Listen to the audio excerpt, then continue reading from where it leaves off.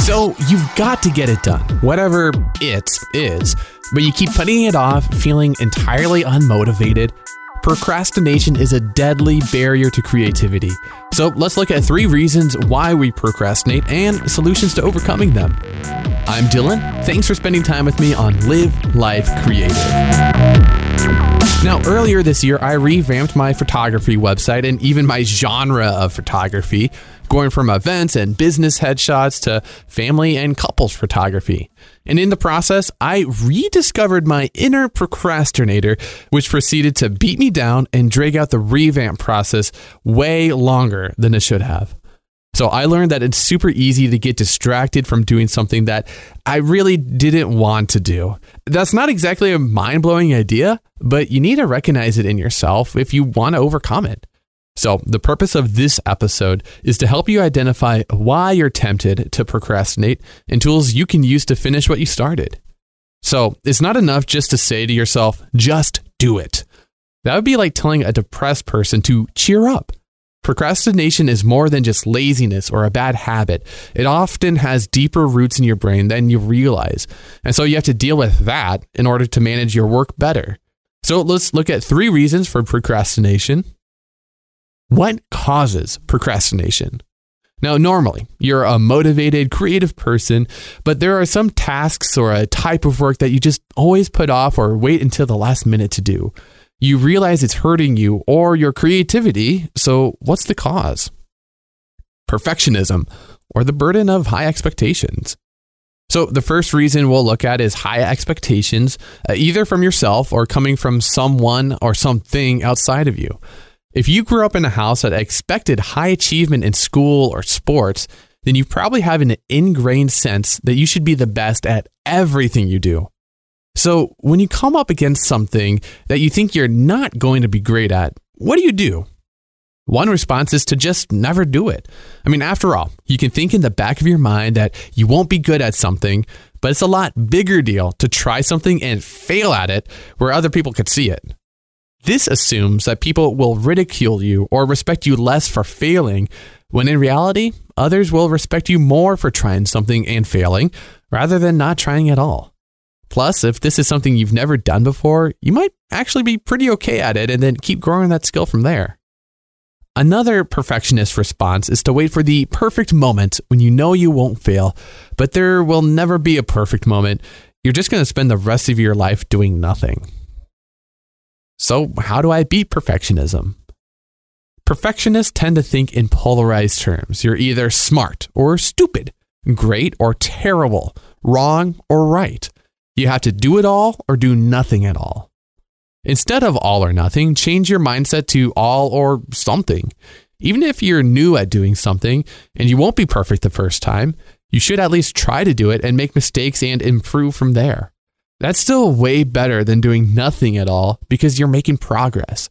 Concentrate on going for enough or what's necessary to get your work done instead of the big, 11 points out of 10 vision that you have in your head. You should expect to make mistakes and take advantage of those mistakes by learning from them. You'll improve your work over time as you discover better ways of doing what you do. Low self-esteem. Low self-esteem is something that I struggle with, and it's something that keeps me from getting things done at my day job and even producing this podcast.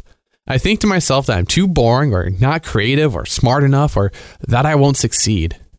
You might be caught in a cycle of negative self-talk too, causing you to delay on projects and put off important tasks because you fear failing, similar to the perfectionist. Beating up on yourself this way destroys your motivation and leads to procrastination. So how do I overcome low self-esteem?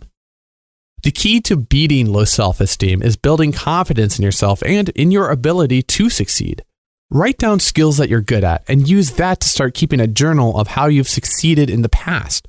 I often focus more on my failures than my successes, leading me to think less of myself, and flipping the script will help you build confidence. It also matters who you surround yourself with. If you're always around negative people, you're going to become a negative person. If you're always around people who constantly put you down, you're going to start doing the same. Fill your friendships with people who build you up, Not in a way that just makes you arrogant, but with people who honestly believe in you and want you to do well. One last suggestion to beating low self-esteem: don't concentrate so much on what other people think. There's always going to be people who hate themselves and take that hate out on others. That's called the YouTube comment section. And most people are usually so concentrated on themselves and their own lives that they rarely lift their heads and look around at what other people are doing. Receiving hate or apathy doesn't mean you suck. It just means you need to look to your own standards and your past self to measure success. You can't tell me what to do.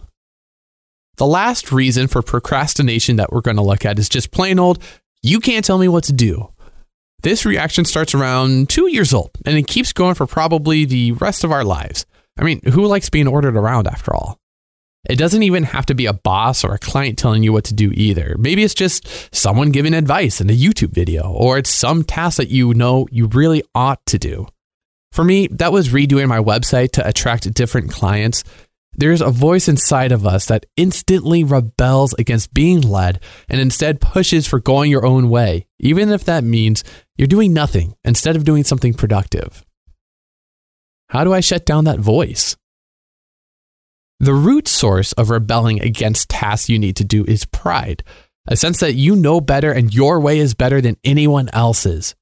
The solution to the pride problem is humility, and that is super hard. Earlier this fall, I took family photos for my friends, Sean and Kate. The photos turned out great. I mean, I loved my initial edit and I sent them off to my friends.